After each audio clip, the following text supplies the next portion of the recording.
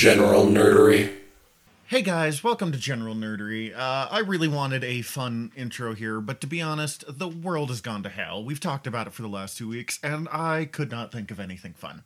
So, welcome to General Nerdery. We're your generals of nerdery. I'm Zach. I'm Tyler. And we're your podcast about love and things. We're kind of in unexplored territory here because we, for the first time, are not in the same room, like sitting across the table from each other while recording, because social distancing. Yeah, this already feels really weird only seeing my waveform pop up on screen, but, you know, whatever. Yeah, I'm sitting on my couch. The computer is a ways away. I'm looking at a microphone and just hoping everything goes really well. Yui, who edits for The Art of Wargaming here and there, helped set it up, so thank you, Yui. Thank you, Yui. If this is a strange episode, we're sorry. We're in a strange time. That's true. So, while thinking about the strange time and the fact that we're supposed to be, all of us, all of you out there listening, are supposed to be doing this social distancing, let's start with what have you been ingesting, since I'm sure that's what a lot of us have been doing. Yeah, I have two notable things for us. The first one is good. The second one is an experience. Okay. First one I'm going to go with, I just recently got a chance to read the entire 12-issue Jason Aaron Conan the Barbarian run. Ooh.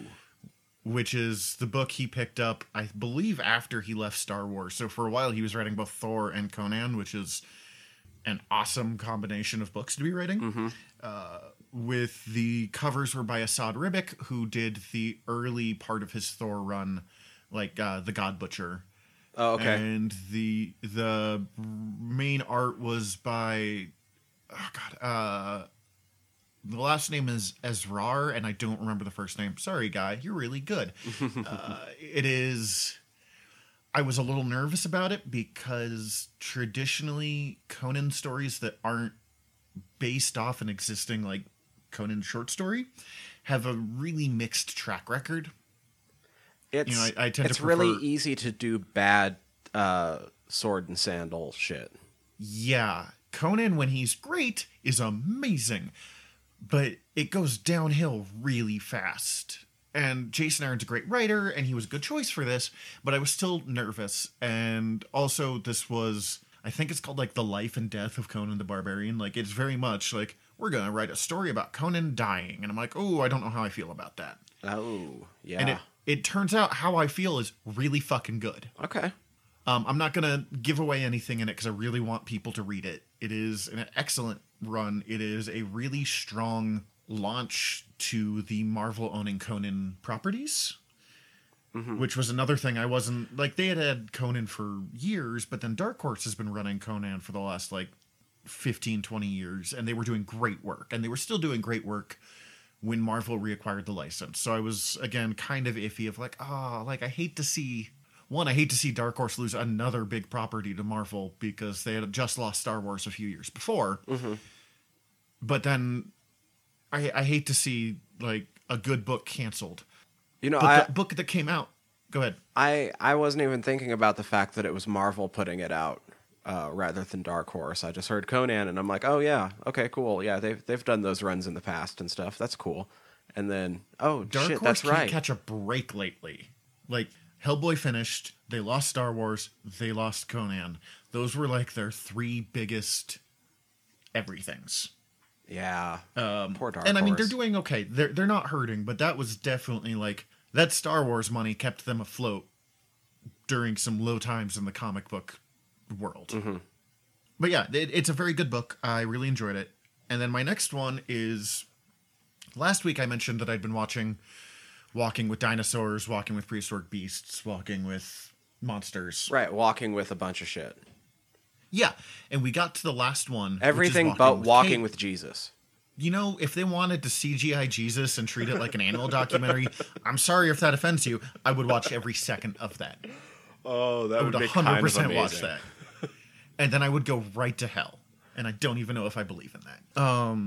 But this is Walking with Cavemen, which we found out after we started it is more of a spin-off than like part of the actual series because none of the original creators were involved. Oh, okay.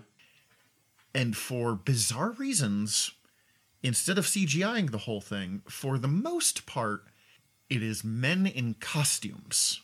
Oh. So like, how good of Caveman costumes. Man, it really varies on the version of prehistoric man that we're talking about. Because it starts with, like, I think Australopithecus, but it starts with a very ape-like man, and then the final one is, like, early Cro-Magnon man and Neanderthals. Do any of them look like Ringo Starr? No, and I am profoundly disappointed about that. But, like, the Neanderthals and, like, the more human-looking ones were pretty good. Some of the early ones were some, like, Planet of the Apes bullshit. Oh, shit. And then they have this narrator guy who's like, you actually see him and he's walking around and he's talking about like time traveling. And I looked him up and he's an actual baron. Oh. In like British royalty, like Lord so-and-so. And he has the weirdest, like most imperialist, like, if I kidnapped this baby, or like if I took this baby to the modern day and like just picks up this Cro-Magnon child and walks off with it. And you're like, whoa, dude. Don't do that. Whoa.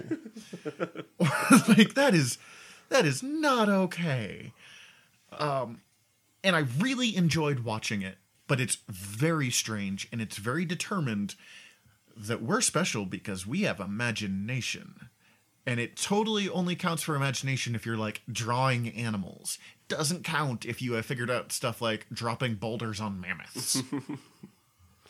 That sounds really entertaining. I might have to give that a shot. As I said, I had a lot of fun watching it. It was fucking bizarre. So this is... I didn't know that with your ingesting, you were coming with some Jason Aaron, because I am, too, coming with some Jason Aaron. Here is my surprised face that you, of all people, have been reading Jason Aaron. Well, this past week, the trade for King Thor dropped. Yeah, I saw that at the store. That's the very end of his run, right? Like he left after that. Yep. So I finally got to finish off the Jason Aaron Thor run, which I've been going through for the past like half a year or whatever. And it is so good. So much different than what I was expecting, I guess. Although in hindsight, maybe I should have expected it. This is crazy old, not crazy, but kind of crazy old man Thor with like the 3 granddaughters that's from like the very beginning of his run, right? Right, yeah. So King Thor is, old man Thor is millions and millions of years in the future, to the point where it's now called the Thor Force rather than the Odin Force, because Thor's had it way longer than that old man ever did. Okay. He's got one eye and the left arm of the Destroyer, and up until the King Thor had already done some really crazy shit, including teaming up with like current Thor and way before he was worthy Thor, like old Viking era Thor. Yeah, Viking era Thor rides a space shark, and it was my favorite thing to happen in comics that year. Yeah, and so this all finishes it off. Oh, it's so beautiful. It's so epic and mythic, and I don't want to get into too much specifics because I really want people, because it's really new, and I want people to, not be too spoiled. But yeah, the trade dropped just within the last week. But mild spoilers, it ends with a creation myth. Cool. Thor kind of restarts everything. And there's hints at all sorts of Thors that could potentially happen in between now and King Thor, and even after the reign of King Thor, that include things like Thor going around being a space cop to gods. Oh my god, I would read that book. Oh my god. Right? It was weird. While reading it, I loved it. Nothing really super stood out to me, but I feel like I'm still processing just how much the ending of this run meant to me, because I was at work the other day and trying to summarize it to a friend that's sort of been vicariously going through this run with me, as I needed somebody to vent to and talk about all the cool shit that was happening in my day-to-day life. And I started getting really emotional when talking about the specifics of what actually happens in the end of that run. I mean, this has been the run that I've heard you say, like, the most good things about out of any comic book we've talked about together. I know we're going to have to do, like, an episode at some point so I can say a bunch of spoilers, but... Well, between this coming out and you talking about this book and then reading the Jason Aaron Conan run, it's really restarted my urge to read this Thor run. Because I've always liked Thor, but it's not a book that I have ever followed as closely, but I have enjoyed every issue of the run of his that I've read since he did that book for over 5 years. Yeah, it's all good chunk, really. For the modern day, it is a very long run. And it does sort of amuse me that it took Donny Cates roughly half an issue to rewrite most of the Thor canon after the Jason Aaron run. And I'm not giving shit for that, because that's a thing that you do when you start your run. Like, you get to play new games. You know, and... But, like, you... Interestingly enough, with the way that Aaron ends this run with King Thor, it all still makes sense that Cates can just change it so dramatically, and it still fits into this story. Yeah, and I know that Cates had talked about it, that it was very important to him that, yes, he was going to change everything, but he wasn't just going to, like, negate, no, that never happened it.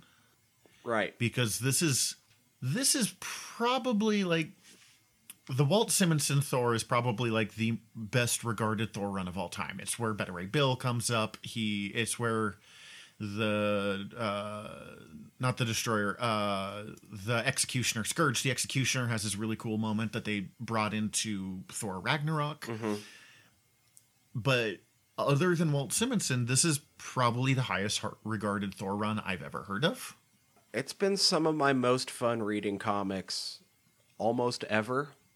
Aaron does do a lot of things that I like to see played with that I've talked about in the past, like just the passing of mantles of power and stuff, and how that can affect different characters. But yeah, and Aaron's so willing to change characters while he's writing them. Yeah, which makes for good growth. When he wrote Wolverine a lot, Wolverine actually, like, grew up a little bit instead of just... That's actually a big part of Aaron, now that I think about it, is his characters growing up. Like, you know, his Wolverine at the end of his several years writing Wolverine, because he loved writing Wolverine, wasn't just the pissy little man-child.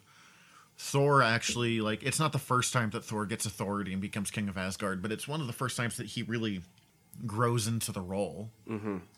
Yeah, especially with how much of this run has to do with Thor's worthiness and unworthiness, and learning what it means to be worthy, and how impossible that might be.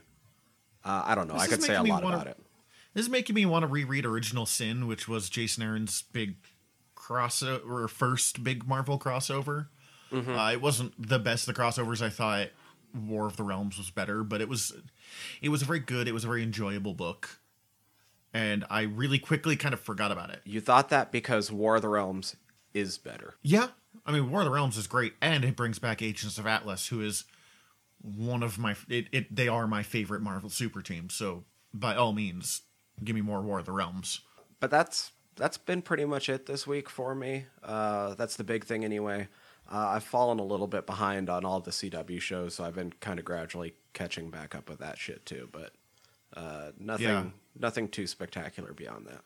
I started Stardew Valley, like the video game, and I have read the first issue of the Grant Morrison, Liam Sharp Green Lantern run, and I don't really have much to say about either of those because I haven't had enough time to do anything with them yet. Like, I read the first issue of the trade, so like the first sixth of the book last night. I've played, I say 3 days worth of Stardew Valley, but that's like an hour. Right. So next week, those will probably be things I'll have a lot more to say about. So far, all I can say is they're good. I enjoy them both. I am super excited to hear what you say about Stardew Valley, because I've been recommended that by a number of people, Well, not a lot of people, but almost everyone that knows how much I enjoyed Harvest Moon 64 has been like, oh, Stardew Valley. Well, I picked it up for two reasons. One, Yui's a very big fan of Stardew Valley, and since we're all stuck at home, or I'm not stuck at home, I'm at work, but like when I'm not, I'm at home, I was like, fuck it, it's cheap, we'll pick up a game, we'll have some fun and play. And then also, people at work cannot stop talking about Animal Crossing. Oh, that's true. And I am not that devoted to Animal Crossing. I played the first one and didn't super care for it. I hear this one's great. I'm glad people are enjoying it. But Stardew Valley had that same kind of like, relax and make the world and like, everything's kind of peaceful feel for $15 instead of, I don't know, a new game, so probably $60. Right. Yeah, I think you made a good call. Everyone's like, Animal Crossing and Doom. I picked up both of them. I'm like, that's a lot of money. I spent $20 and I got Doom and Stardew Valley, but it was the original Doom, which we talked about last week. Right. But yeah, that's what I got. I guess we got some news. There's not much news this week. I'm kind of amazed you have news, to be honest with you. Once again, I'll try to get some of the Corona stuff out of the way first. I didn't write down nearly as much as last week, just the couple big things, but there's just too much to keep up on all of it. Yeah. Free Comic Book Day has been postponed. Yeah, which makes sense. Free Comic Book Day is May 1st, I think. So it would have been right in the like, don't come here kind of thing. Mm-hmm.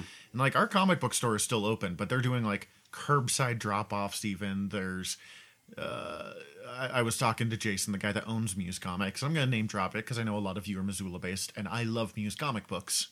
And he's like, we fit within the CDC. Like they said, no more than 10 people within and like 6 feet away. Mm-hmm.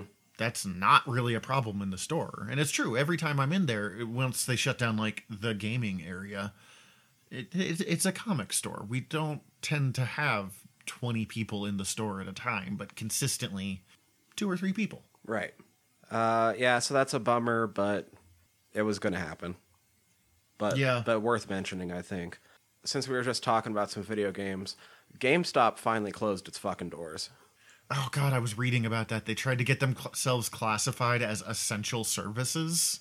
Yeah, and they were, like, sending off notices to their employees to, like, basically just yell that at anybody trying to, like, shut their store down or something stupid like that.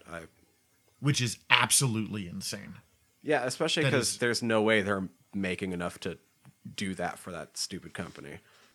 I think they were honestly trying to just stay... Like, I don't think they thought that was going to really work in the long term, but they wanted to get through long enough for Animal Crossing to come out.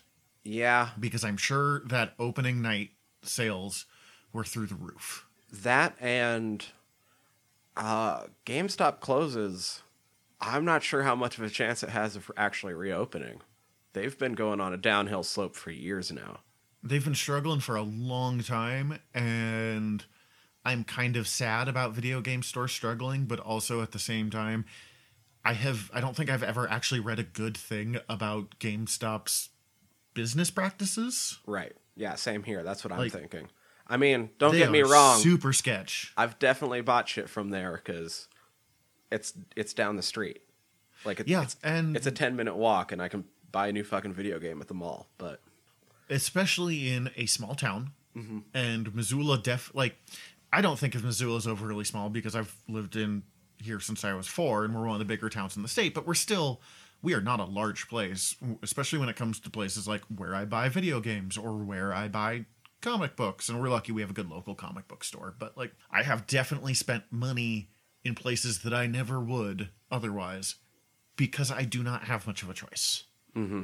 So who knows if we'll ever see it truly reopened again, but at least that finally happened because they were kind of being dicks about the whole situation. Oh yeah, that's insane. Like, okay, we work at a grocery store. We are, whether we like it or not, kind of essential services. I wish we got hazard pay, but we're essential services. We have to have places you can buy food. We do not have to have places where we can go in and buy physical copies of video games. No. In the year 2020. Not at all. When we're trying to keep a pandemic down. God, I wasn't going to talk to politics too much on this show when we first started it, but surprising no one who knows me, my opinions shine through. So, with the pandemic going, we're getting a couple things released digitally way earlier than normal. By the time this is out, Birds of Prey will have dropped digitally. I might actually pick that up. Like, I don't usually pick up stuff on digital, but I really liked Birds of Prey. I think within 2 days of this episode coming out, Sonic the Hedgehog will be dropping digitally. Wow, that is so fast. Which is appropriate because we're talking about Sonic the Hedgehog. That's true. And the one other good thing, George R.R. Martin has been staying inside and writing The Winds of Winter. I've been hearing jokes about that, but like they're finally like, George, you have no other choice. We didn't want you going outside before this. We really don't want you going outside now. No, I read his not a blog post, and he's keeping himself pretty safely squared away. Has shuttered and postponed all sorts of different things because he helps run a theater or something too, and all sorts of shit. So, and he is sort of just isolated back on his property, doing a whole bunch of writing. So, good. Finish your damn series, George. I don't even read it, and I want you to finish this series. I mean, if he comes out with a book, it's just going to lift everyone's spirits from this pandemic. So, if he can even just report this book is done, oh man, it'd be great. And then everyone can stress out because they'll be like, will it be good? How will it do versus the TV show? I don't blame him, actually, for stress avoiding this book, which is the feeling I have gotten about him. Mm-hmm. Because people have put there's such an emotional connection to it at this point of people really needing this to be good, especially after disappointment with the end of Game of Thrones, the TV show. Oh, yeah. And as I said, I stopped watching shortly after I celebrated Joffrey dying and then had to have a long sit down about me getting that much joy out of the death of a child. But a lot of people have real emotional connection to that show, and that's great because we should care about the fiction that we ingest. One more slightly bit of downer news for the week. Okay. Lyle Waggoner passed. If you don't know that actor by name, he was Steve Trevor on the old Wonder Woman show. Oh, I did hear about that. I honestly am not sure if I have ever actually seen a full episode of the original Wonder Woman, so I don't have much... There's no emotional connection for me in that one. Right. Well, for 40 years, he was the only live-action Steve Trevor. And one of the real fun things that, if I remember, I'll link it over on the page on the website, but he screen tested for Batman. For Batman 66? Yes. Wow. And it exists, and you can see the footage. And Adam West was such a better choice, but this guy would have been serviceable. It probably wouldn't have blown up the way it did, but it wouldn't have been bad. Nice. Good job. I appreciate this guy's contribution. I'm sorry for his family. At the very least, he's not young, so it sounds callous, but I am much less sad when an old person dies because at the very least they're an old person. Right, and I've never really wanted to bring up every old nerdy celebrity dying that pops up on this show, but when I saw the footage of him testing for Batman 66, I was like, oh shit, I need to throw this out there just so people know that they can go watch. Yeah, that's this. Really cool. You said that was last year's sad news, yeah? Yeah, everything else is okay. happy. I got one thing I'm going to toss in real fast, just in the I wasn't surprised by this, but it was still a holy shit moment. The 2020 Olympics have been postponed till 2021. Oh yeah, I just saw that. I am not surprised, but holy shit, that is... I don't know if I've ever heard of the Olympics being put off before. I mean, I'm sure they were during World War II, but yeah, I'm one of the people that are straight up for abolishing the Olympics. Oh really? So, I didn't know that. Yeah, they're we don't need to get into it all. That gets a lot a lot, maybe a bit too political for this show, but I'll talk to you. they are a massive drain on everything for nothing, basically. That's fair. I like watching the gymnasts. And also just like petri dishes, so it's a really good thing. Oh yeah. Oh, I've heard It was that shut down in the midst of this. STDs in the Olympic Village is just a smorgasbord. Yeah, I guess there's a lot of like Olympic caliber athlete fucking going on all the time at the Like, Olympics. I'll laugh about it, but it is some of the greatest athletes in the world with a whole lot of adrenaline going on in one small concentrated area. So you guys have fun. Practice safer sex, though. And not just that, but like that's the big event. Like they do that and they get at least like a week break before they have to start training for the next thing. And even then, their next thing isn't as big as what they were just doing. Oh, yeah. So the Olympics are also the point where they finally get to relax and blow off steam. Anyways, this got dirtier than we were it all makes intending sense. to. Anyway. But yeah, it just felt, that one was one of the things that got canceled that really felt big to me in ways a few other things haven't. Like, oh, we've canceled this Comic-Con. I'm like, well, that's fucking obvious. Right. It's still just, it sucks, but you're right. It's obvious. So I'm hoping you have a little bit more insight onto these characters or not, but on set for Loki or in cast listings or something. Anyway, apparently some of the characters are going to be Minutemen, as in the time cops of the Marvel Universe, and I have never ran into them. They have never been in a story I have read. I don't think I've ever read anything with them. I believe the Minutemen are connected to the Time Variance Authority, which is kind of the time police. Basically what like Captain Jack was in Doctor Who before he became a con man. Oh, okay. I don't have much on that front. It could be kind of cool. I've always thought the idea of time cops are kind of interesting. Even if I have never read many books that Even if the movie Time Cop kind of blew? Yeah, exactly. I've never read many stories that actively involve the concept, because usually when we have a time traveler, they're a rogue, like, Doctor Who or Captain Jack or the crew of the Wave Rider on Legends. Right. Oh yeah, and they have some time police in Legends too. Yeah, they've got what is that? There's the Time Masters in the first couple seasons, and then they get replaced by the Bureau? Yeah, that's Rip Hunter, I want to say, who was in the original one, and that was an ongoing DC Comics series for a while. It wasn't my favorite, but it was interesting. Anyway, that all makes sense too with where we last saw Loki in Endgame. I was kind of hoping that you might have more on the characters, because... Not really, like, I'm aware of them, but that actually is kind of fun on its own right, because as we've discussed, I am a disturbing level of comic book encyclopedia, so when they're like, here's a thing, and I'm like, I don't know anything about that. That's fun for me. That's where they're bringing in stuff that I might not otherwise be as interested in, because I've already read 15, 20 stories of whoever. On the time traveling note, Big Finish Productions announced their next Doctor Who story. Yeah? And it's kind of a lost story and kind of one we've gotten before.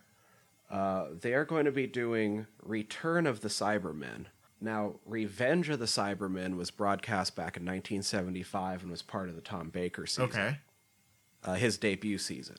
Okay. The original script for that was vastly changed from between it being written and it being produced. That happened a lot. Douglas Adams was script editor during that time, or I'm pretty sure he was. I know he was script editor during a large period of the Tom Baker years.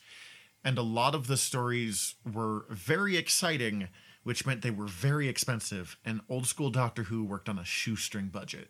This one was rewritten by script editor Robert Holmes, but Big Finish will be adapting Gary Davis, his storyline, which was the original version, The Return of the Cybermen.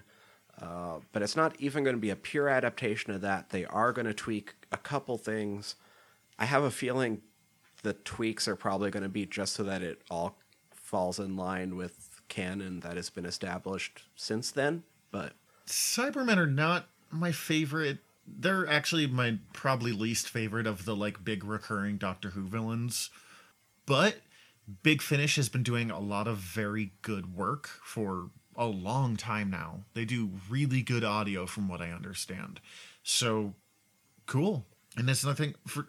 And Tom Baker will be reprising his role for the audio. That's one of the things that impresses me is the number of times that they have gotten retired doctors to come back. Ace and Sylvester McCoy, Sophie Aldred and Sylvester McCoy, Ace and Seven, have done several in the last couple of years. Peter Davidson's done them. I think the only one that they haven't gotten to come back who is still alive, obviously can't bring back the dead ones, is I don't think Christopher Eccleston has done any. But he has a mixed relation. He doesn't have a very good relationship post Doctor Who with most people, from what I can tell. And sorry about that. It sounds like he wasn't treated super well, but right. Yeah, I know, and he's finally started talking about it a little bit more recently. I remember reading an interview, but I can't remember everything that was said.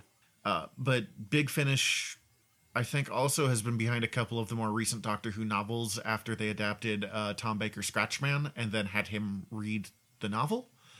And then they got Sophie Aldred to write a book about her character Ace and then read the audiobook.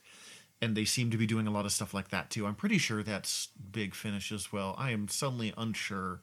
The Doctor Who audio universe is an area that I am not nearly as strongly connected with, so I apologize if I'm speaking out of my ass. Yeah, I've never really listened to any of the Big Finish productions, but I've only really heard good things about it. And this could be interesting because we've kind of got the story before, but we also kind of haven't. So could be fun. And they've done 6 different versions of the Scream of the Shalka, which is an unfinished Tom Baker story that Douglas Adams worked on. So bring on redos and remakes and variations of different Tom Baker scripts. That sounds amazing. And then I have, to end off the news, 2 high point Star Wars news items. The smaller one is Robert Rodriguez is going to be directing an episode in the 2nd season of The Mandalorian. Well, that should be interesting. You're a Rodriguez fan, I want to say, so that's... I am a big Rodriguez fan. That should be fun. Desperado is the first rated R movie I ever watched. I once dressed up as Machete for Halloween. That was a lot of fun. Robert Rodriguez, if you don't know, is the director of Once Upon a Time in Mexico, Desperado, El Mariachi, Spy Kids, Shark Boy and Lava Girl in 3D, Sin City, Alita, Battle Angel. I love that he does all of these grindhouse violent stuff, and then he's like, Spy Kids, Shark Boy and Lava Girl. Yeah, was literally part of Grindhouse. Did one half of one of the segments there. Did he have kids that were growing up around that time, or did he randomly just get a bug up his butt about doing I want to do kids movies now for a while? No, he I think he has 5 kids, and one of them helped write Shark Boy and Lava Girl in 3D. Oh, okay. I just that seemed very much like it's not uncommon for directors. They're like, oh, I have kids. I should make something I can show my kids, particularly if they're known for doing weird, crazy, violent stuff. Yeah, I can't remember which one of the kids. They all have really fun, super alliterative names like Rebel and Rocket and Racer. Racer Rodriguez. That is a comic book right there. That absolutely should be. Oh my god. And also in Mandalorian Season 2, we're going to be getting Rosario Dawson as Ahsoka Tano, which made my entire week so much better. I am so conflicted about this. Everyone I know is super excited, and I'm sure it's going to be amazing, and I am sure I'm going to utterly eat crow about this. But Ahsoka Tano has been so well done by the voice actors whose name I cannot think of right now that I am having Oh, shit. I am having trouble imagining anyone else playing her. And I am so nervous about anyone else doing it because Ahsoka has been so perfectly done. At the same time, Dave Filoni is heavily involved with The Mandalorian, if not like, I mean, he's not the head guy, but he's Might as well be. Ahsoka Tano is his baby. There is no way that he is going to let this happen without having been very carefully like overseeing it. And Dawson's great. She is a great actress. I'm sure she will kill it in this role. I just, until I see it and until I go, oh, I was wrong, part of my brain's going to be like, oh, God. This made me happy on two levels because I do think she's an amazing actress. I think she's going to do a really good job. As stated before on the podcast, I am a giant Kevin Smith fan, and this has been a fan casting of his for at least the last 2 years that I've heard him bring up at least like 6 or 7 different times across his different podcasts. That he wanted Rosario Dawson to do it? Yes. Well, he's been friends with Dawson since Clerks 2. Mm-hmm. And she was originally supposed to be in Zack and Miri Make a Porno, but scheduling issues or something like that? I believe so. So, yeah, I'm all for Rosario. I've been for Rosario since he threw out that as being a possibility, and I've had like 2 years to think about it. So, a lot of other people are just kind of thinking about it now, but since he threw that out a while ago, I've been like, oh no, Rosario. Yeah, let's do it, Rosario. I am sure I am going to be wrong to be as anxious about it as I am, if that makes sense. Plus, I just want to see more Rosario. I think like I've been missing having more of her around since all the Netflix Marvel shows aren't going for her to pop in on every single one. Well, and it would be great to let her be involved in a big nerd thing again and let her have some fun with it because, like, she clearly enjoyed playing the night nurse, Claire Temple? Yes, I think so. But it was clear that she enjoyed that, and I love those shows, but they were all giant bummers. All giant bummers. And she left on a pretty dark note in Luke Cage. So it'll be nice to put her in a big nerd thing where she can be the big nerd goddess that she is kind of becoming and still enjoy herself and be a badass. Like, there's no way that she's not going to be awesome if she's playing Ahsoka fucking Tano. Oh, yeah. And you know she's going to face off against Moff Gideon and the Darksaber. Which, it's always fun to watch Ahsoka Tano. Like, people who are new to Ahsoka Tano who have only seen the early Clone Wars, and they're like, why does everyone love this girl so much? Because she was so hateable in her early appearances. I'm still pretty early in Clone Wars, and I already dig Ahsoka. Oh, she was so frustrating. At least in like the first movie, I thought she was super obnoxious. But that's all I got for news. Yeah, it's pretty simple news. That's fine. Let's take a quick break, and then we will jump into more Star Wars. Honestly, because I haven't actually announced it in this one, but we are doing another Star Wars episode.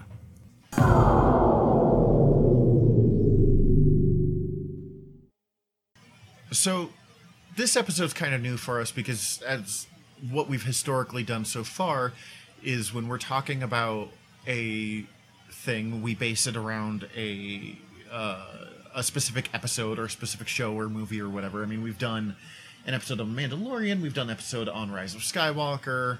Surprising no one, we're in our third Star Wars episode, but instead of a specific thing, we're doing a specific character this week with Dr. Aphra. Oh, this is exciting. Also, I just we haven't discussed it too much yet beforehand because this is all we new. did not discuss this episode at all. Probably not going to get overly spoilery for things that happen with her different storylines through the comics because I kind of want people just to go read them. Well, and it helps that But we'll definitely do a lot of the setup stuff from, like, the Vader series, for sure. It helps that we haven't read too far into her solo series. I don't know if you've read any of that yet. I've read the first volume, and I'm somewhere in the second one. So, like, the first 7 issues. That's about where I'm at. Yeah. So, Dr. Aphra she's a really interesting character because I think she covers several firsts. She was created by Kieran Gillen and Salvador LaRocca. Kieran Gillen is probably the best comic book writer in the business right now. It's like him and Brian K. Vaughan kind of like slug matching for whoever I think is better right now. And LaRocca is a staple of Marvel Comics. They created her for the Darth Vader series because turns out Darth Vader is a major bummer of a character to follow around 24/7. So they needed a slightly lighter character and a slightly less holy shit evil than in between episodes 4 and 5. So in between New Hope and Empire Strikes Back Vader, when Vader was just straight up the villain of the series. And she's very much introduced as a supporting character because a lot of that Vader run kind of shows that the weakness of Vader is that he's just one man. And sometimes you need to get more than one thing done at once. And she ended up being the breakout character, and she got her own comic book out of it. She was the first time Marvel ever made a comic book where the headlining character hadn't been in one of the movies or TV shows or something along those lines. She was created entirely for the comic book. She has appeared outside of Marvel Comics only twice. One in some mobile video game where it's like a turn-based fight game. It did not look very good to me. Okay. I'm sure it's not terrible. It's just not a style that interested me enough to pursue it. And she's in one audiobook, which is the only time that that's the only time there's a voice for her, where she was voiced by January Lavoie, who I do not know, but that's kind of cool. Me either. I looked her up. She mostly does audiobooks and theater work, so there's not much there of places that I would know her from. I believe that Dr. Aphra is not the first explicitly queer character in Star Wars, but she's new enough in it, or she's early enough in the like queer representation in Star Wars that she's, I believe, the first time a queer character had a headlining role in any book. She is. I was going to ask if it was even the first queer character to make a cover. Probably. I know there was an explicitly queer character in some of the novels that Chuck Wendig wrote, and I haven't read enough of those. I only know that because people flipped their shit because it turns out that the internet sucks. Yeah, it can. And that's true. Dr. Aphra is portrayed as a lesbian. There was a whole lot of like, is there romantic interest in Luke Skywalker? And the answer is no, not really. The only character she's ever shown explicitly interested in is women. And as much as I, love bi representation, I am perfectly fine with just an open lesbian in Star Wars, because we don't have that. And it's also neat because they take the time in her. They don't take the time to point it out, at least not as far as I've gotten yet. No. But because of her being lesbian, you get to see that homophobia, as we know it, doesn't exist in Star Wars, which kind of makes me want to live in the Star Wars universe just a little bit more. Yeah, it really does make sense in a lot of high science fiction that we don't have the hang-ups that for whatever reason we have in the real world, because it turns out, gender isn't a binary here. You go out where there's other species and it gets even less binary. Mm-hmm. So it's much less of a thing. She is... Ask Lando about that. Lando. Lando hasn't met Dr. Aphra in any story I've heard of, but considering that they're bumping all of the Marvel Star Wars stories to post-Empire instead of pre-Empire Strikes Back, I am really looking forward to Lando meets Dr. Aphra. Holy shit, I want that. Oh my god, I want them to adventure together. I have a feeling they'd get on each other's nerves, absolutely. And it would be awesome. And then the other aspect is she is a character of color. She is portrayed as Asian. It's never really talked about, but not that Asia is a thing in Star Wars. But Star Wars, especially in the original trilogy era, is extremely white. So it's nice to see a different looking human, whether they're actually Asian or from a different planet. Yes, someone other than just Lando playing that. And I'm sure there's someone going, oh, but so-and-so background character. And that's true, and that's great. And if I thought about it longer, then I'm sure I could think of them. But it's just, we've talked about it a lot. Representation matters. And Aphra does a very good job of being representation while also just being a lot of fun. Aphra, especially early on, is basically just even morally grayer Indiana Jones. Yeah, that's what I was going to say is explain Dr. Aphra real fast. And that you really just summed it up. She's Indiana Jones in the Star Wars universe, but really kind of shitty. I love her. She's a lot of fun, and she does a really good job of when you expect her to go, like, you're like, oh, she's the bad guy, and then she'll do the good guy thing. Or like, oh man, she's redeemable. And then she does something really fucked up. She is kind of the definition of, I don't know if I would go with chaotic neutral, but she's a very neutral character in the world of Star Wars, which we are really used to being defined as like the light side and the dark. Right, which, I mean, I really enjoy, I mean, come on, you know that I enjoy, like, morally gray characters to begin with, so, like, I'm all about Dr. Aphra, but I'm super about seeing that in the Star Wars universe, because it just fleshes it out so much more. The pure black and white is really boring after a while.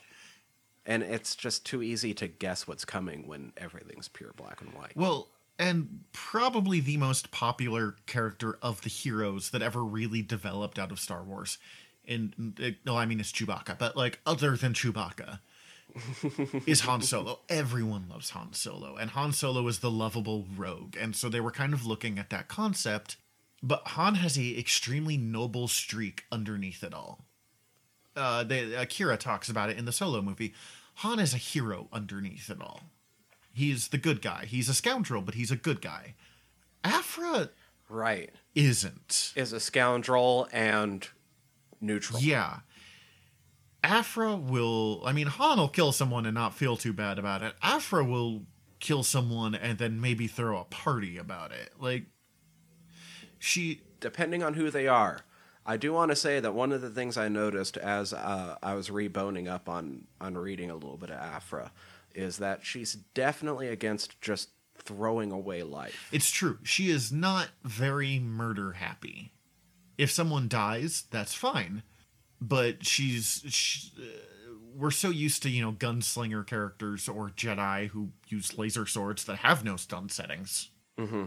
Aphra keeps a gun on her, but she very rarely uses it that I can think of. She's also very pro everyone being armed. Yeah.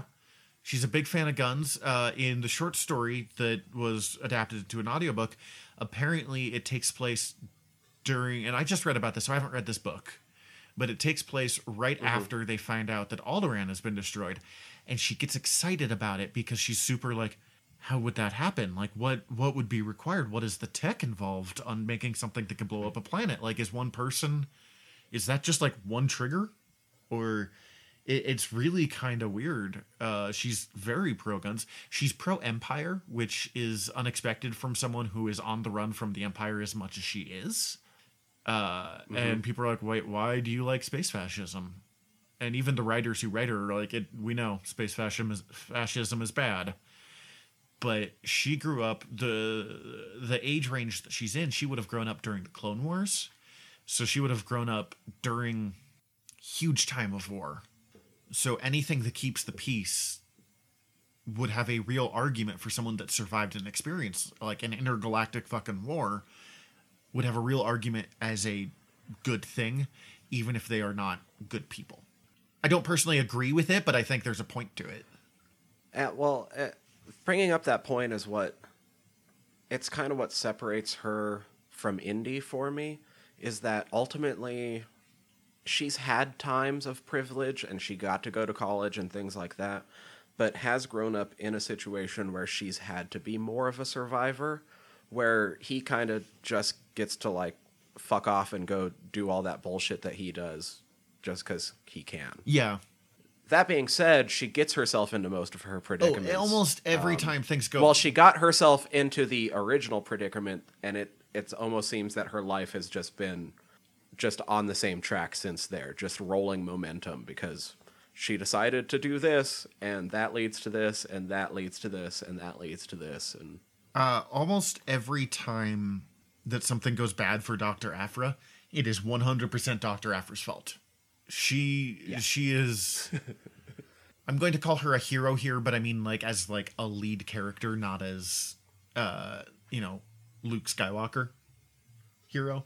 Mm-hmm. She is a hero in a Star Wars thing that is allowed to consistently make the wrong decision and then have to pay the price for making the wrong decision. Like, Han paid the price for a decision that, as it sounds like, he didn't really have a whole lot of choice on, and he got frozen carbonite as a result.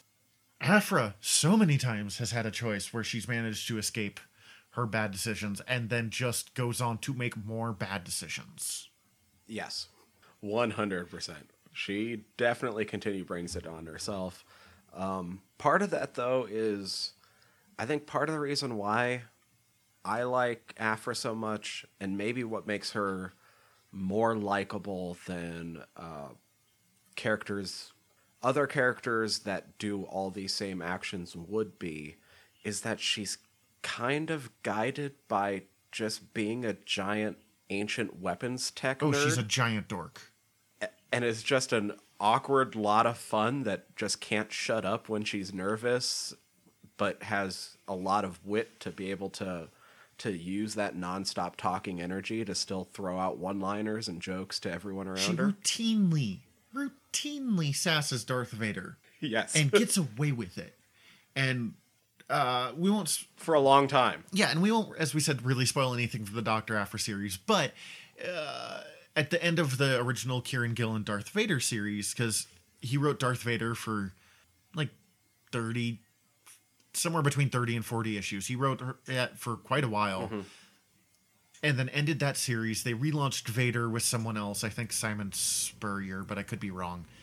And he launched... Vader was relaunched with Charles Soule. Oh, okay. Soule. Oh, that's great. And Aphra was relaunched with Spurrier. Kieran Gillen wrote Dr. Aphra, the original series, the headlining book, for a while, and then passed it on to Simon Spurrier. Mm-hmm.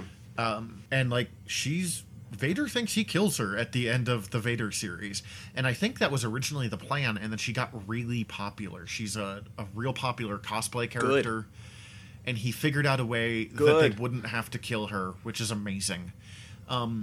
She's part of a cast that Marvel was very careful to put out there that connects heavily with the Star Wars main cast we're used to, but wasn't a character from the movies, which in some cases is awkward because you're like, where the fuck were they during Empire Strikes Back? But also is really important because that gives characters that they can make bigger changes to.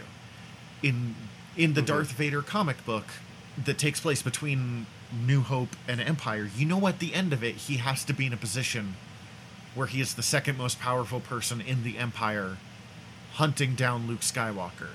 But you don't know where Dr. Aphra is going to be. You don't know where Dr. Aphra... There's no point where Dr. Aphra has to be for that.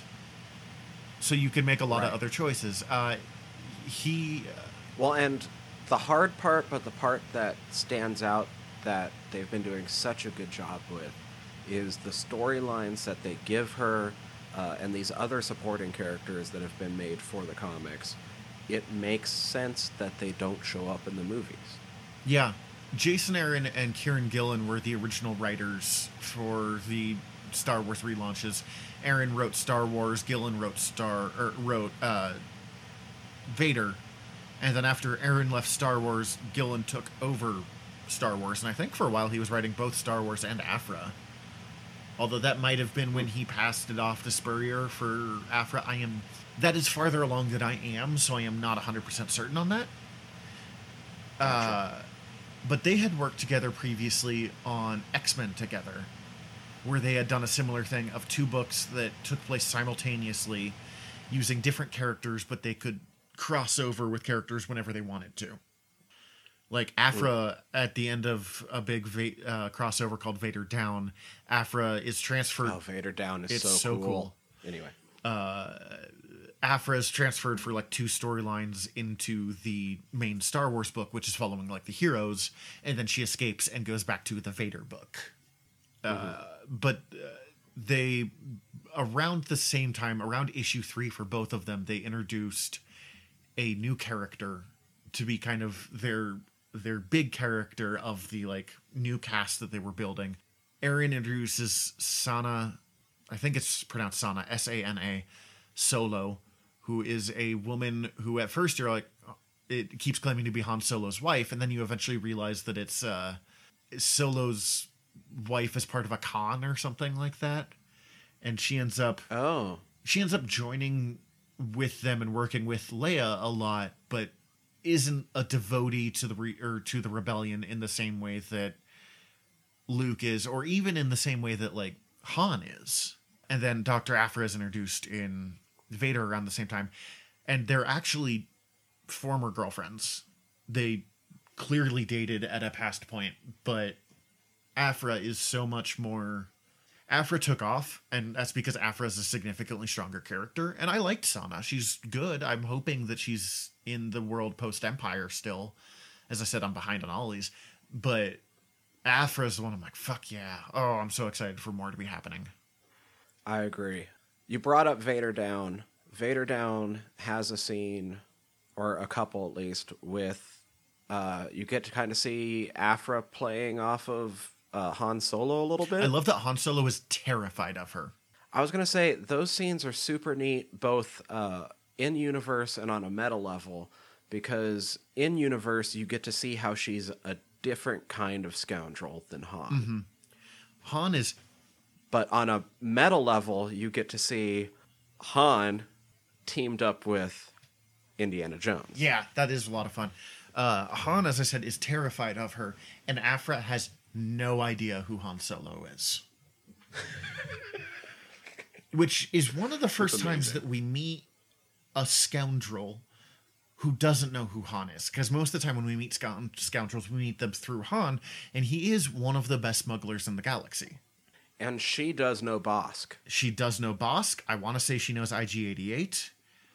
But they're like, Han Solo's over there. And she goes, Han Solo? Not Han Solo. And they're like, do you know her? And they're like, nah, I just wanted to see how that sounded. Not very dangerous. But they're like, Dr. Aphra, and he goes, oh no. Because he's aware of what unmitigated fucking chaos Aphra is. Well, and I don't want to take the focus off Aphra too much, but I think part of the reputation surrounding Aphra, especially by around that time period, is because she has been laying waste and destruction in her wake due to BT and 000. And the Black Crystalline. Mm-hmm. And I was going to say, we definitely do need to talk about them. They did because they're a huge draw into that series. Aphra's amazing, but all of these characters the supporting cast is astounding. What makes it work. It was a very clever move, I felt, by Gillen. We're going to make this character that's a little more morally gray, and we're going to give her a cast that on paper looks like a carbon copy in some ways of the main Star Wars like supporting characters cast, because there is the Black Crystalline, who is a Wookiee, and BT and 000, who are an astromech and a protocol droid, respectively, or at least that's what they appear like. But then we're gonna twist. The real draw-in is that BT is because he's a Blastomech, a prototype war droid built on an astromech frame. He's just that went rogue and destroyed like its entire space station. He's just loaded to the tits with missiles and lasers. And 000 is in the body of a protocol droid, but I don't know if they ever said that was what its original body was intended to be. He specializes in interrogation and assassination. Yeah. And loves just draining organics of their fluids. Yeah, straight up just steals their blood. And, like, Okay, so we've had I have a D&D character in one of the campaigns that I work in. In one of the ones that I run, and I have to deal with this character that has stolen wizard blood. And I think of him every time BT comes up. These characters are fucked. He talks like C-3PO in a lot of ways. Like if C-3PO didn't have the same level of anxiety that poor C-3PO has. But what he's talking about is murder. And you get so many hilarious interchanges between the two because they don't translate what BT says, and nor should they. Nobody would be able to understand it. Part of the reason she had to get 000 was because 000 speaks BT's programming language, which was proprietary, and they were both made in the same factory. But you just get like the like 000. I mean, yeah, 000 leaning down to BT and being like, "No, of course we can't blow them all up right now. What would Master say? Like, we have to do it later oh when no, she's I not paying want attention. you to Like, believe me." And she has to set up a program in both of them that they will like listen to her and not murder her, because otherwise they would at the first opportunity. These two are like the evil mirror universe versions of R2 and 3PO, which means they're weirdly good at their jobs, but their jobs again are murder. And the Black Quercetin is, and I'm not sure either one of us is Wookiee. pronouncing that correctly, because it's a Wookiee name, so it's like KR several And he doesn't S's. have a he doesn't have a fun nickname like Chewie. Yeah, he would murder you if you tried that. But he was an enslaved Wookiee that was thrown into the fighting pits. He did kind of volunteer for them because he's a fucking psychopath. He's got a big scar But across his eye, and yeah. He is out for revenge on the people that put him in that situation, though, because even though he volunteered for the pits, he doesn't like being controlled. Mm-hmm. And a big running thing is that Aphra owes him so much money. So Just all the money. The reason that they end up working together is because he is aware that her crazy harebrained schemes will get him the money that she owes him. This is not any life debt bullshit. This is, you're going to earn me the money that you owe me, or I will murder you. I will tear your arms off. Well, and it's definitely not life debt shit, because there's times where, like, she gets into shit, and he's just like, oh, damn, you might not survive. Bye. So, peace, I'm taking your ship. And, like, the only reason that she seems to be in charge is because Kirstelan is pretty sure, or, like, seems pretty aware that he is not a planning type character. No. He is...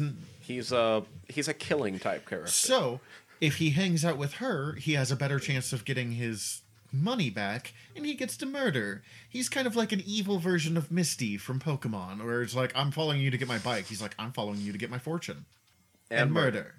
I got a huge Wookiee murder. Now I just want a right Wookiee with, like, Misty's weird side hair thing. I'm sorry, I listened to the Pokemon episode we did last week, like, right before we did this, so my brain is still kind of on that front. That's hilarious.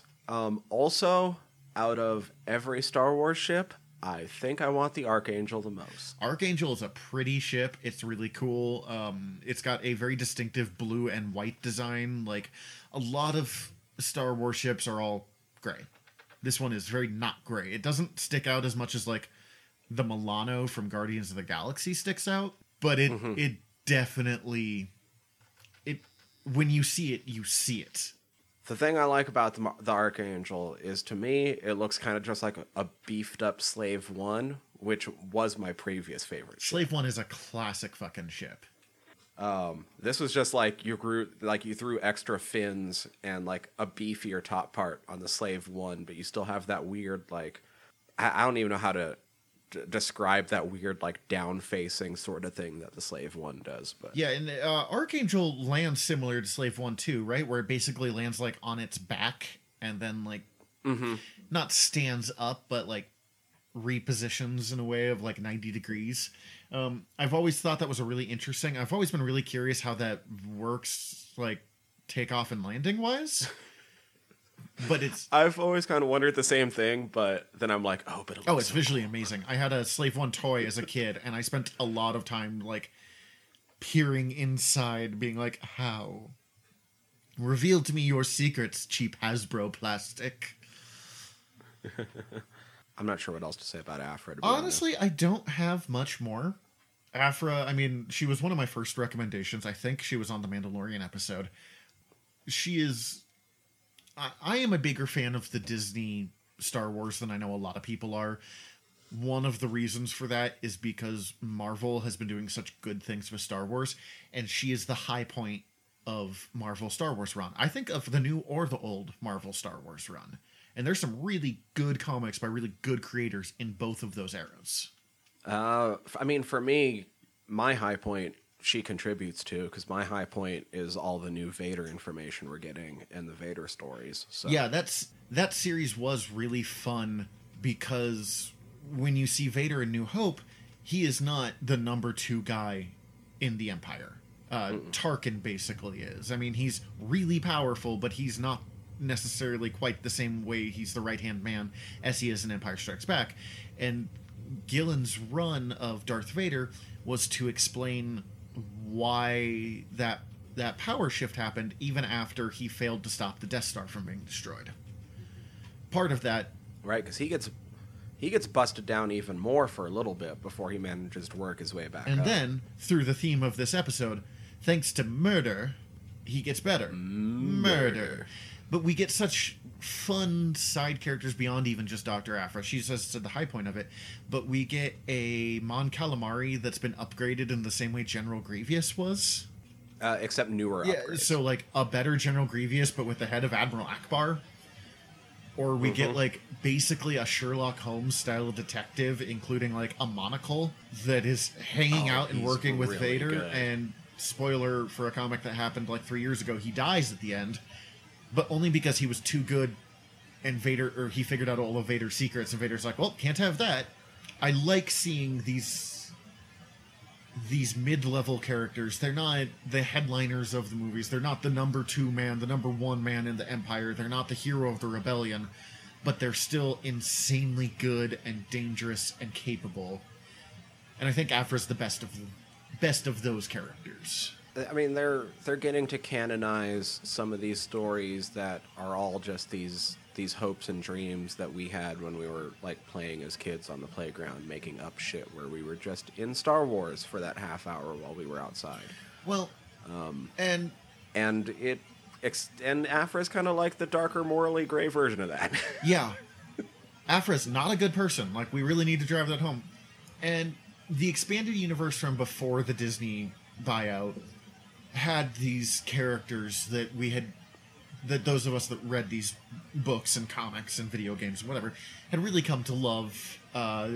We've mentioned Dash Rendar on the show before, and he's not as deep, but he was a lot of fun, and I have some real affection for him. I'm a big fan of Corran Corran Horn is a better example, thank you. In my case, Eula Drama or Exar Kun or any of the or Darth Revan's another good one. These characters that weren't in the movies but had helped grow and make the Star Wars universe the wonderful place that it is. Aphra is the most successful of those of the modern age. Star Wars doesn't have to be, just the movies. And there's the TV shows now too, but the books and the comics and stuff all have value, and Dr. Aphra is probably the most valuable thing they have out of those. Basically, if you're sleeping on the comics, you're missing out. Yeah, get moving. They've announced the creative team for the new Dr. Aphra, which, as I said, takes place after Empire Strikes Back. And I was not sure if we were going to see her, so this is fun. Be written by Alyssa Wong with art by Marika Cresta, which is exciting because, one, Alyssa Wong has been getting she's been getting some press as a rising comic book writer. I want to say she did one of the Conan spin-offs, I think Belit, but I could be wrong on that. And it's just cool to see an all-female creative team for this amazing female character that's being done. Because, as we've said, representation matters. And it matters in front of and behind the scenes. And I really like supporting women creators in mainstream comics because we were so bad about that for so long. And like, it's not why I'm excited for the book, but it's a cherry on top of why I'm excited for the book. I agree, and it's just, I mean, we noticed the difference a lot over on Fried Squirms, like how different it is when it's a female creator handling some female characters, and usually it's a noticeable difference in how they're portrayed. Not saying that a man can't write a woman, but there's a lived-in experience that can't be had without, you know. Yeah, we talked living. about it in the Dresden Files episode, I think. There's a Reddit, I think, of men writing women. And, like, most people are not bad enough to get on the men writing women Reddit list. But when it goes bad, it goes really bad. And I feel like it would be easy to go really bad with Dr. Aphra. Because she's a scoundrel who doesn't hide her sexuality. Yeah, she's a lesbian scoundrel pretty good looking, who is attractive and flirts with the woman that's trying to hunt her down. It would be so easy to turn that into like a Vampirella bullshit. Like, but when you don't, it's awesome. And I look forward to continuing to read it. I need to get all caught up. This has kind of lit a fire under me. I'm going to definitely continue to read at least the next couple trades before I pick something else up. I'm probably going to sit down and catch up a little bit. I was partway through the Screaming Citadel crossover, and this is a good time to finish that one off, I think. Mm-hmm. And so before we go into our other recommendations for the week, I would like to say that this is generally just a big blanket recommendation. Read shit with Dr. Aphra. This entirely exists as a recommendation episode, basically. But we'll do other recommendations anyways. You have any fun recommendations here? Yeah, so I think for this week, my recommendation will be the novel Anno Dracula by Kim Newman. I've heard of it, but I've not read it. Yeah, it's really interesting. It's written as an alternate history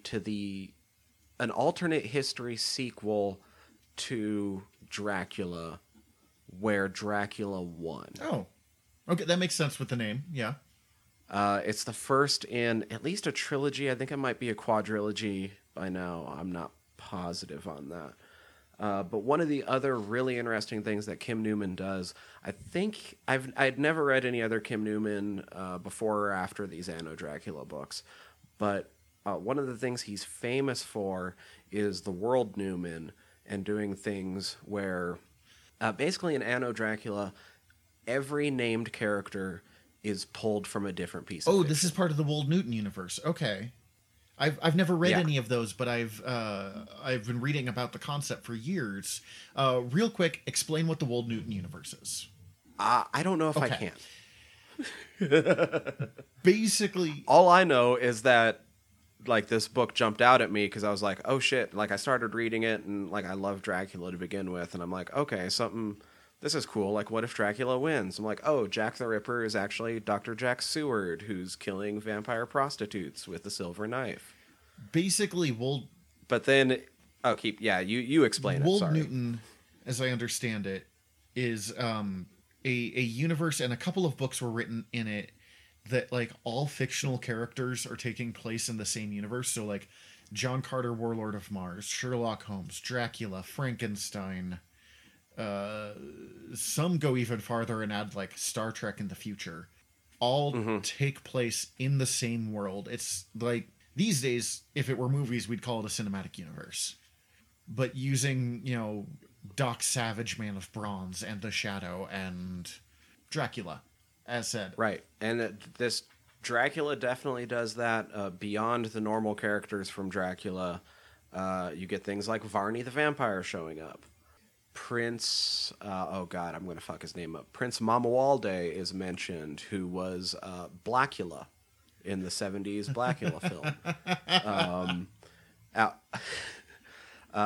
Dr. Jekyll and Mr. Hyde show up. Or Mr. Hyde, I don't think does.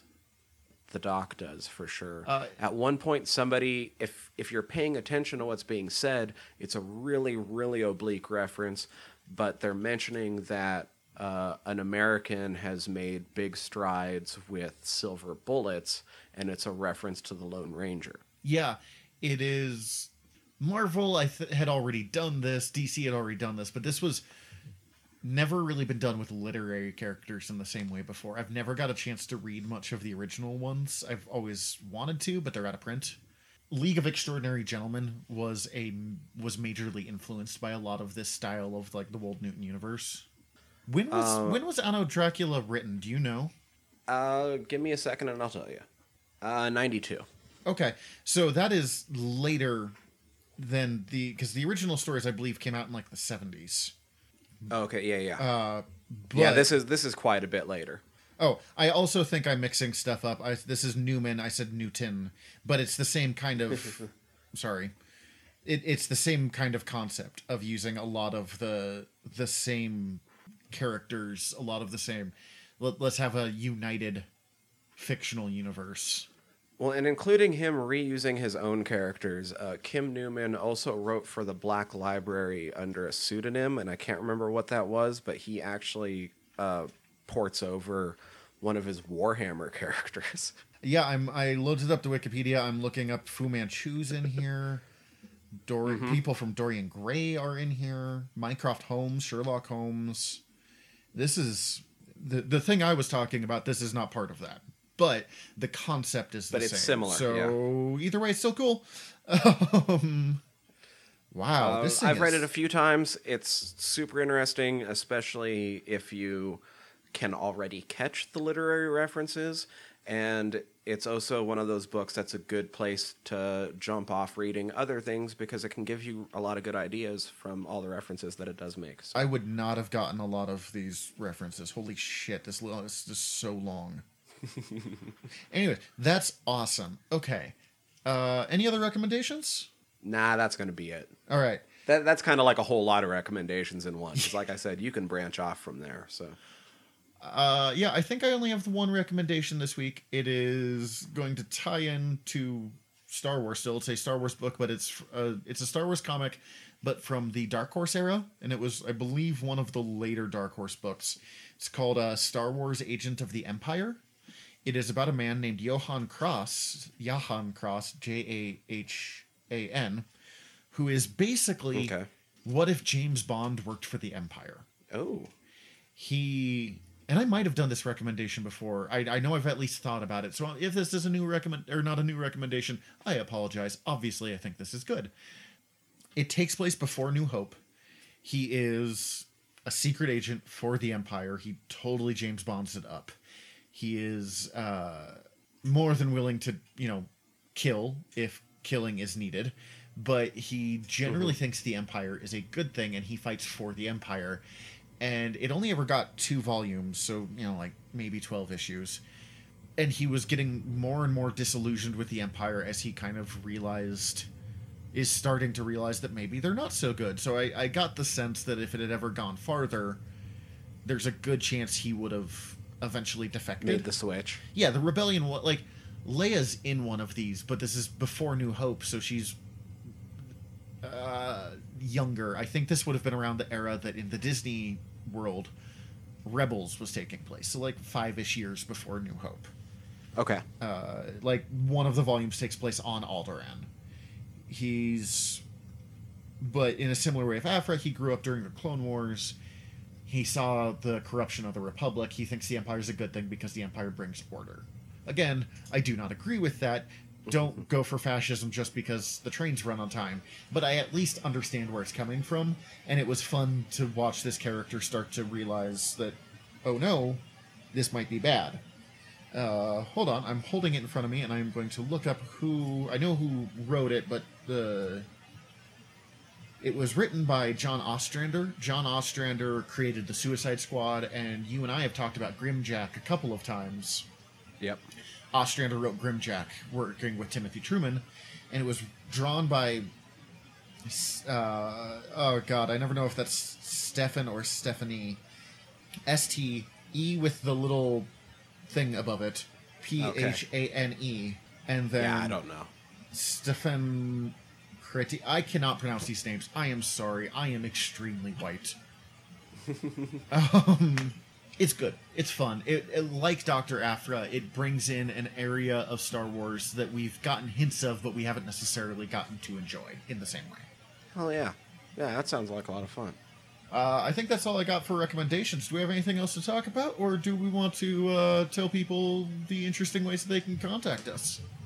Well, there are plenty of interesting ways that they can contact us. The first thing that people should do, though, is hit subscribe however they're listening to us right now, so that next week they can hear us talk about Guards. Oh, right. Yeah, we're going Discworld. That's right. So Take a trip to happy. the Disc. It's going to be a lot of fun. Anyway, if you hit subscribe, you'll get that right away. If there's a way for you to rate and review us, however you're listening to us right now, we would greatly appreciate it if you do that. The entire world is now ran on algorithms, and that just helps get us in there so that it gets the word of the show out. Obviously, we appreciate it when you tell your family and friends, so please do that as well. But like algorithms, Yeah. you're listening to a podcast. You get it. You understand algorithms. You can also reach out to us. You can email us at generalnerdcast@gmail.com. There's also Facebook, Twitter, all sorts of ways of contacting us. We really do love hearing from you. I actually, right before we started recording, I got one of the nicest things that's happened to me lately. Will, who was on last week, sent me a text. He had just listened to our Red Dwarf episode and was like, I really loved hearing about this. I want to, where can I find Red Dwarf? And that made me so happy that, not just that, people are listening, and yeah, he's my buddy, but that people were taking our recommendations and trying stuff. So if you listen to one of our recommendations and read Agents of the Empire or Anno Dracula or Dr. Aphra, tell us what you think about it. It was so satisfying to hear someone go, hey, you recommended this and I'm on board. I really want to try it now. It made me feel good. Yeah, that would be super cool. You can always head over to generalnerdcast.com and check out all of our past episodes, as well as hit us up through the website if you don't want to try to remember our email. While you're over at the website, you'll notice that we're part of the Earworm Podcast Network. You can follow the links up at the top to go check out all the other shows, including other shows that we're involved in. I've already mentioned it on this podcast, but you can hear me talk about horror movies over on Fried Squirms. You can hear Zach talk about wargaming and the way it relates to old pieces of literature that were written about war over on The Art of Wargaming. Yeah, actually, the next one might as well be a crossover episode. We're doing a quick one-off episode on Klingons, and then we're going over to Frederick the Great. So, Ooh. Who knows what you're going to get on that one? That episode or that show goes all over the board. Oh man, yeah, that sounds like it could be fun. I just had an idea for a potential crossover for the future, but we're not going to talk about that on the show right now because I want. No, we'll talk about that later. In the meantime, we're your generals of nerdery. I'm Zach. I'm Tyler. Dismiss.